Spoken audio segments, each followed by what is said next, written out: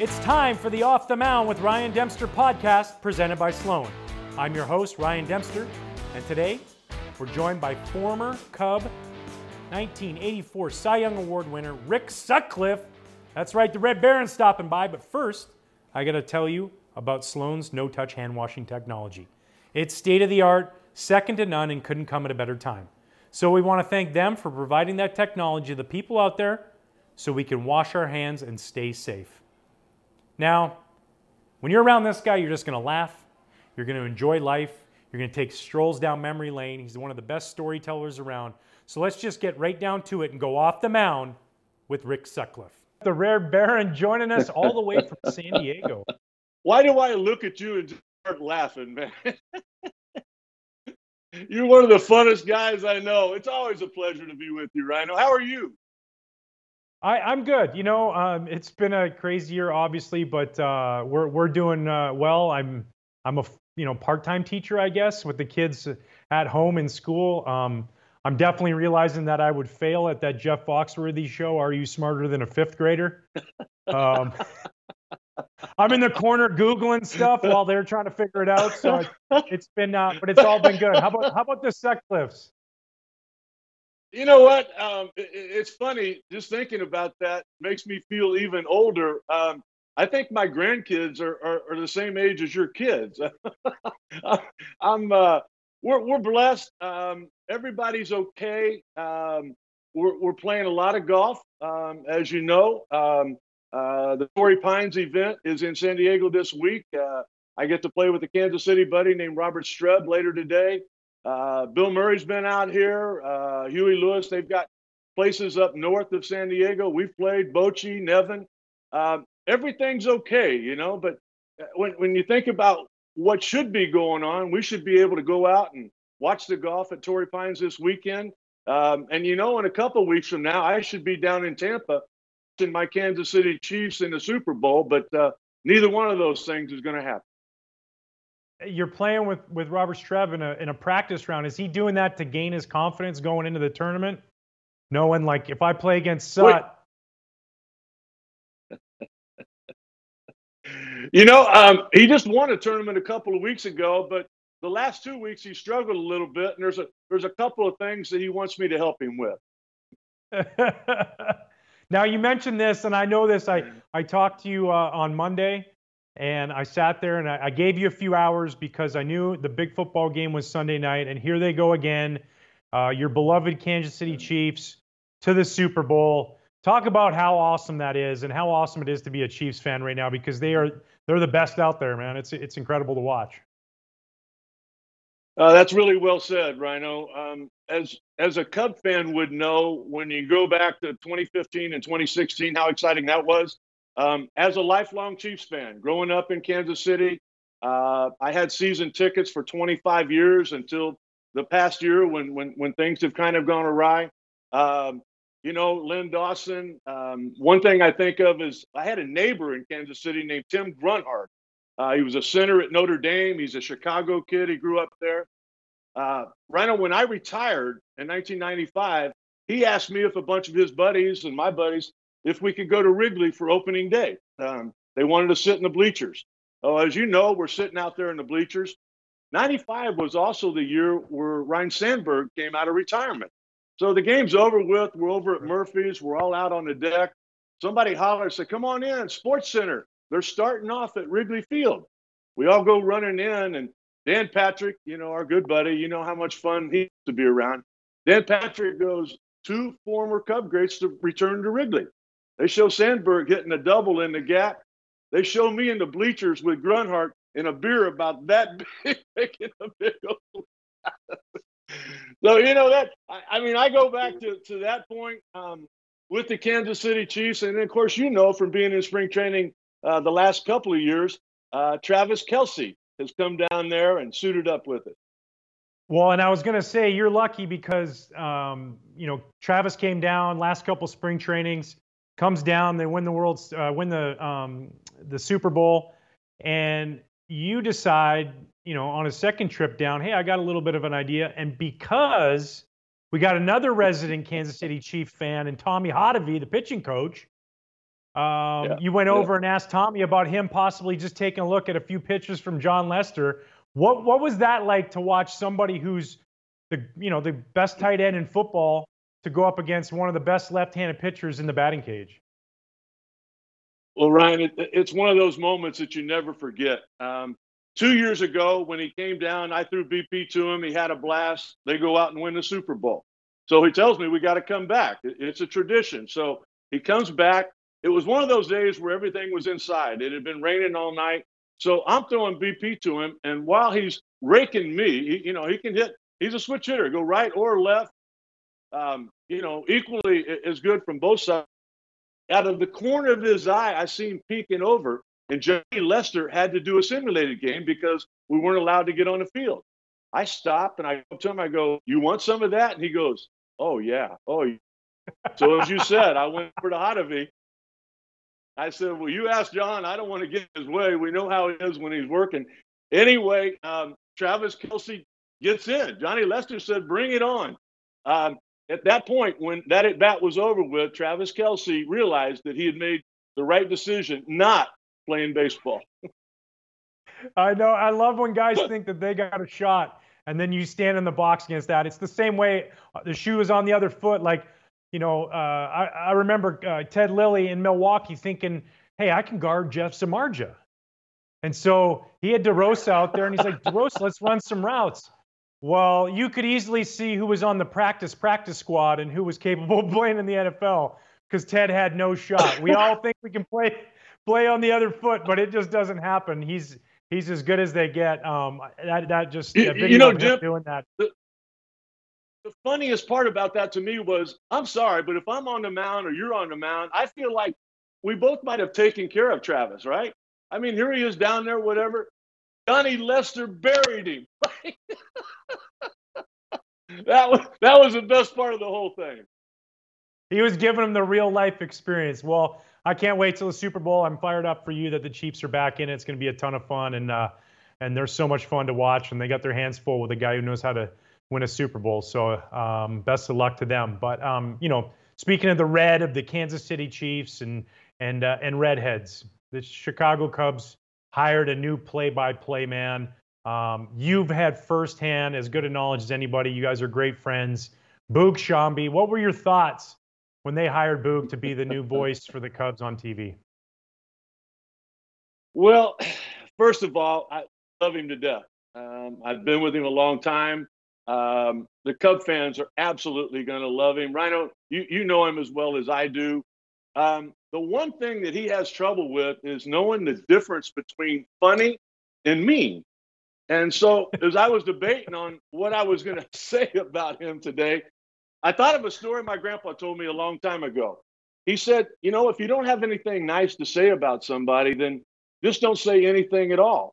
And with that in mind, I'm just hoping you all out there would join me in a moment of silence for John Sciambi.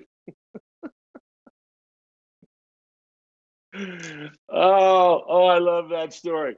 All right, now to get to the point. Hey, as you know, Cubs kind enough after opening day to bless me with a bobblehead. For people that want to know the difference between John Sciambi and me, here's Boog's bobblehead. It says something about heat misery or something like that. Oh yeah, that can be the Boog that we all know. But I will tell you this. He's so great about self-deprecating humor, but the reality is, like you said, he'll throw some jabs at you, and I'm a little nervous to get in and maybe get that third man in the booth with him and JD because I'm scared of what he might say about me. Warning you to be careful, okay? Because I kind of started it all right? You know that he was born in Philly. His favorite player growing up was Mike Schmidt. Several years ago, we're in spring training.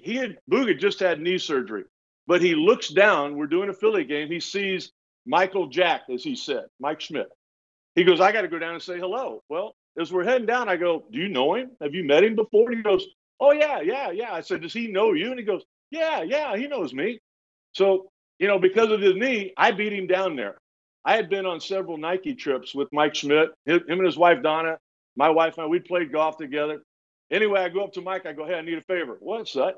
I go, when Boog Sciambi gets down here, I go, I want you to act like you have no idea who he is. So Dim, Boog gets down there. I'm on the other side of the batting cage. I go, hey, Smitty, look behind you. He turns around and he looks at Boog. And I go, you know who that is? And Smitty, as he can do, he looked him up, he looked him down. He turned to me and he goes, I have no idea. And as Boog later said, he goes, you know, that big part of your heart that's left of that 8-year-old kid, it absolutely died right on the spot right there. But as you know, you got to be careful with him. I made a mistake and I paid for it. Oh man. Well, and but the thing is though, you can do that because he gives it back to you. I remember him calling a game and talking about you guys flying, I believe it was into Seattle, and you woke up on a plane ride. And this joke that he threw out, now it's not only on national TV, but then it had ramifications later on with other friends. Tell us about that. Okay. Again, Jim, you need to learn. That's me, okay? He might think it's funny. You might. But that's absolutely mean for you to make me tell that story. But I will, because I love you. So you're right. We fly into Seattle, and it's about 6 o'clock at night. The sun's going down. I had been sleeping the whole way. We had done a game earlier in the day. As you know, the people that have done it, there's like this pillow of clouds. It's like gorgeous, okay? And then all of a sudden, there's this huge mountain. And it's one of the most beautiful sights I'd ever seen in my life. And, I'm just waking up and everything. And as we're getting off the plane, I asked Boog, I go, did you see that mountain over there? And he goes, no, I was on the other side of the plane. I go, I'm still in a daze, right? I said, was that Mount Everest? And he goes, no. He goes, it's Mount Rainier. I go, he's making fun of me. And I said, I wasn't any good at, and I started to say geometry and I stopped, right?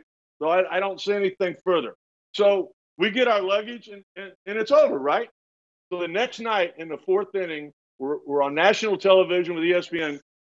They put us on camera. And they always give me a heads up, but they didn't this time. And all of a sudden, Boog goes, my friends, let me tell you a story. Last night we're flying in, and my buddy looked at me, and then they show Mount Rainier, and they show Mount Everest, and how far away they are from where we're at. He goes, my buddy asked me if that was Mount Everest. And he can hardly say the rest of it. And then he mentioned geometry, right? So I don't think nothing of it. Well, for the next 2 weeks, every day, I get a book in the mail from Amazon or delivered to my door about climbing Mount Everest and everything, right? Final part of this story. I'm in Boston a month later, and I'm walking past the Boston Library. And I take a little video, and as you know, you're on the same thread I am. I'm on a thread with Theo Epstein, Sam Kennedy, president of the Red Sox, and Eddie Vedder. And I send a video saying, hey, if you guys are looking for me, I'm going to be spending the day in the library, right? I mean, that's funny enough. Right away, I get a text back from Eddie. He goes, hey, while you're there, find me a book on Mount Everest. It's in the geometry section. Oh, man, you can't have it all, Sut. Yeah. You can't have it all. You can't be good at baseball, good at broadcasting, and good at geography. Oh man, so many. I'm having so much fun already. Sut, you're so beloved on the north side, all around baseball, the friends you have in the game and outside of the game. But it started from somewhere, right?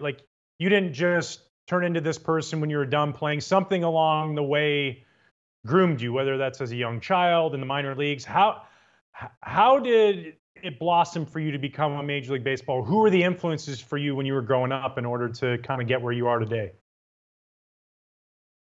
You know what, Dip? It didn't start out like every kid plans. My mom and dad divorced when I was young. My dad ran off. I have no clue where he's at now. We were raised by my grandparents. And my freshman year, I remember I was playing football and basketball and baseball. My grandpa said, you can do anything you want, but you have to get good grades. Well, I come home one Friday with a bad report card. That Saturday, we were playing in the city championship in football. My grandpa didn't let me play. We lost that game.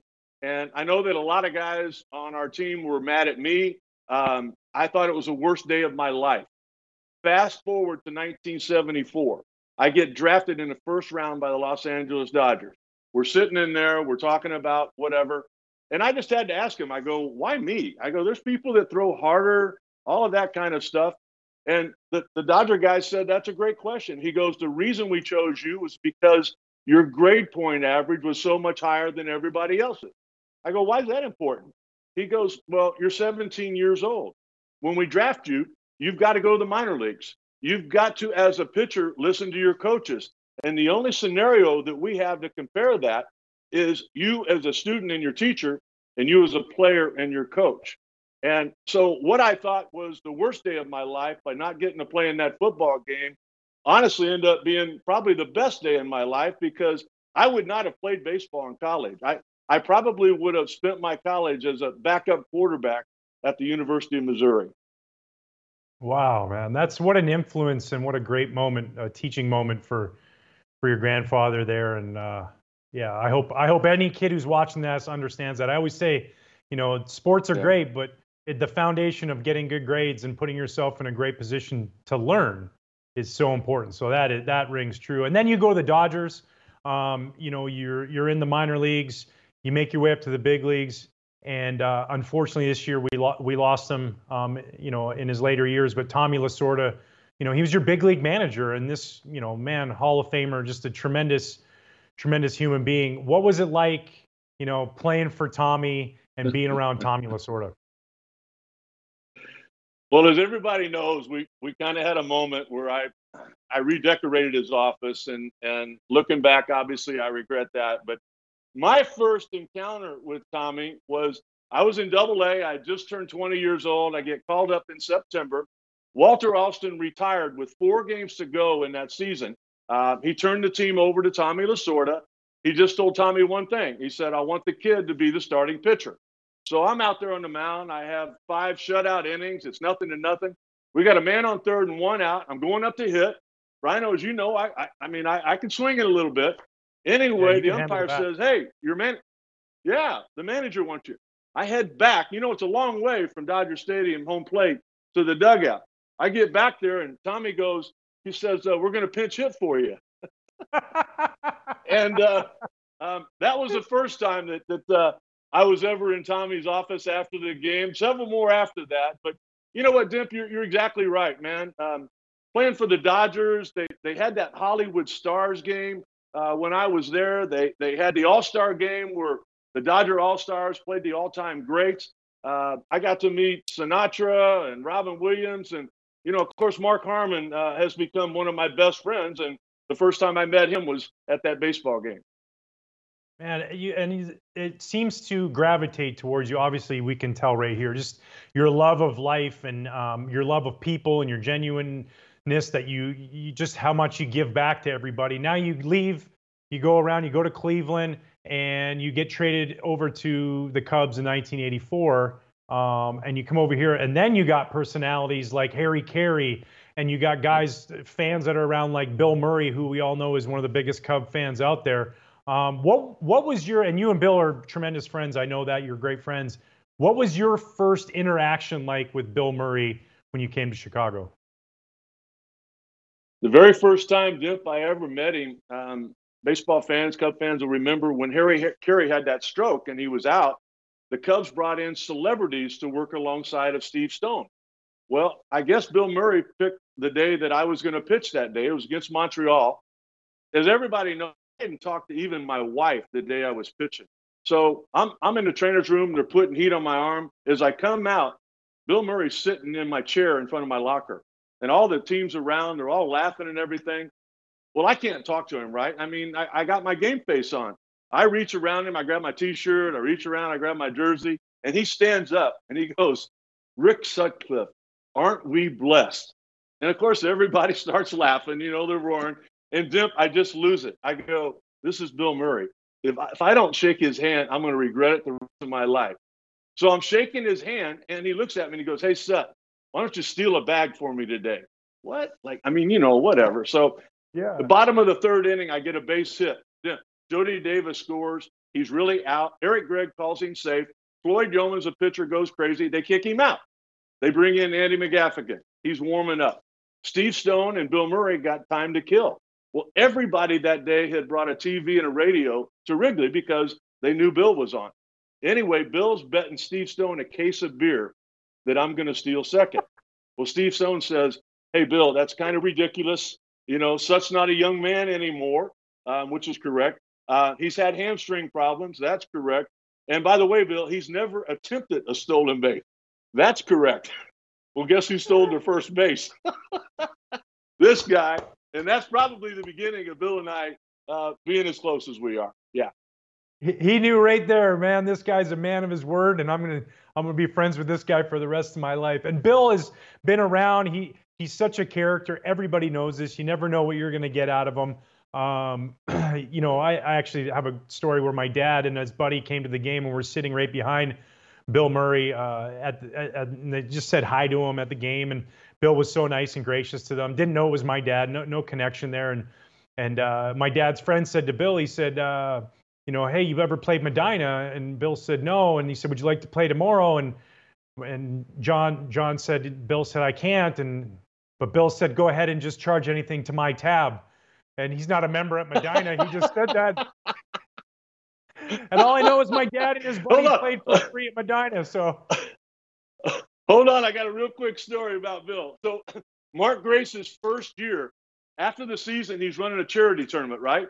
And he's up there, and Gracie's terrific now, but I mean, he was struggling to broadcast. He was trying to make an auction. He was trying to be funny and also sincere about the charity. It wasn't going well. So our agent, Barry Axelrod, said, "Hey, Sut, you got to go up there and save him." So I walk up, I grab the mic, and anyway, I go, "What's the first item?" And they say, "It's a trip to Randy Hundley's Chicago Cub fantasy camp." Gracie grabs the mic from me and he goes, "Hey, I told my dad sitting right there, I told him I was going to buy him this trip. I'm going to start the bidding at $1,000. Everybody goes, "Whoa, whoa." We figure it's over. Bill Murray grabs the mic and he goes, "I too told my dad that I was going to buy him the trip to Randy Hundley's fantasy camp. $2,000. Okay, Demp, back and forth. 3, 4, 5, 6, 7, 8. $10,000, Mark Grace says, and that's my final bid. Bill Murray grabs the microphone and he goes into character like only he can. He goes, I told my dad that I was going to buy a trip to Randy Hundley's fantasy camp, but my dad died 6 years ago." Gracie had to pay $10,000 to send his dad to the camp from his own charity. So again, as with Boog Sciambi, you got to be careful. Yes, absolutely. Oh man, I just love seeing Bill around. Unfortunately, in 2020, we know it was different. It was so weird to not have, the normal experience that our whole lives we've known as baseball. And for you, you're a guy post-career always coming back to Chicago, hanging out at Murph's and having some cold ones, or, out for a nice dinner, and just, being around Wrigley, whether it's calling a game or taking a game in. How hard was that for you to not be able to come back to Chicago, to be at the ballpark, and just kind of what all of that entailed? You know what, Ryan? It's kind of like not being able to go home. Wrigley Field has been a second home to me. Most of the things in my private life, my finances, being on ESPN, a lot of the things I've been able to do, a lot of the people I've been able to meet came from the fact that I was able to put that Cub uniform on. It's if you go to Wrigley Field right now, it's cold, it's dark. I mean, if that was the first time you were there, you just wouldn't get it. The thing that separates Wrigley Field from anywhere else, as Rhino, as you well know, are the fans. And I'll never forget my first game. My first game came right after the Ryne Sandberg game, pitching for the Chicago Cubs at Wrigley. I'd started in Pittsburgh 5 days ago, but I'm out there, and all of a sudden I'm warming up and they're going crazy. I'd only been there a week. They knew my name. I've never been more motivated in my life. And I mean, as you know, I went out, I threw a shutout. I think I had 14 or 15 punch out. I mean, 90% of that was those fans getting inside of me and just bringing out whatever the best was. You know how I feel about Chicago, Rhino. And I mean, anytime I drive into Chicago or I'm in a car, we always stop at Harry Carey's. I get out and I go in and I have a Budweiser. As special as Wrigley Field has been for me, if that's number one, then number 1A is Murphy's Bleacher Bar. You've been upstairs. You know that Jim Murphy and Beth, they basically gave me the apartment upstairs. Everybody from Michael Jordan to Charles Barkley to Eddie Vedder to Bill Murray there's not anybody you can name, I don't think, that hadn't been there. All of the day games that we played, we both had an opportunity to pitch a lot of opening days. I had the opportunity until it was rained out to pitch opening night there. And in the last probably 7 or 8 years, a guy named Dave Flom has become a special friend. He's one of the owners of Chicago Cut. It's one of the best places in the world to go have dinner. And my favorite story about Chicago Cut, in there one night during the 2016 playoffs, if you know the story well, here comes in this backup catcher, a .230 career hitter. Really, nobody had hardly even heard of him. Here comes David Ross with his family, his mom and dad, walking in to their table. A standing ovation. All of a sudden there, I'm going like, wow, who is this? Like, is it the president or whatever? No, that's how the Cub fans felt about David Ross then. That's how they feel about him now. And I know Rossi has told both of us that he knew at that moment right there was something special going on in his life. Yeah, well, and people in Chicago knew that very same thing about you, Sut, and the way you are to everybody, the way you treat people, you walk around. I just know it just sitting here and talking with you, how much I'm laughing, how much I'm smiling. That's every time I'm with you, and that's why I love people love being around you, and we just love the fact that you took time out of your night and your day to stop by and join us here at Off the Mound and share all these incredible stories. So thank you so much. Well, Dip, I have one rule when I do a TV show. It's that I never work with anybody better looking than me. So I'm happy to be with you, and I'm happy to be with Boog again. I don't have to worry about getting in any kind of trouble. I can't. You know that. That's what I'm telling you, folks. I wasn't lying. He is an elite storyteller, and he's got a vault in there that is unmatched. So great to catch up with Sut. To hear more conversations like the one you just heard, please download and subscribe to the Off the Mound with Ryan Dempster podcast on Apple Podcasts or Spotify, and it's all presented by our good friends at Sloan. Thanks for listening. I'm Ryan Dempster. Have yourself a great evening.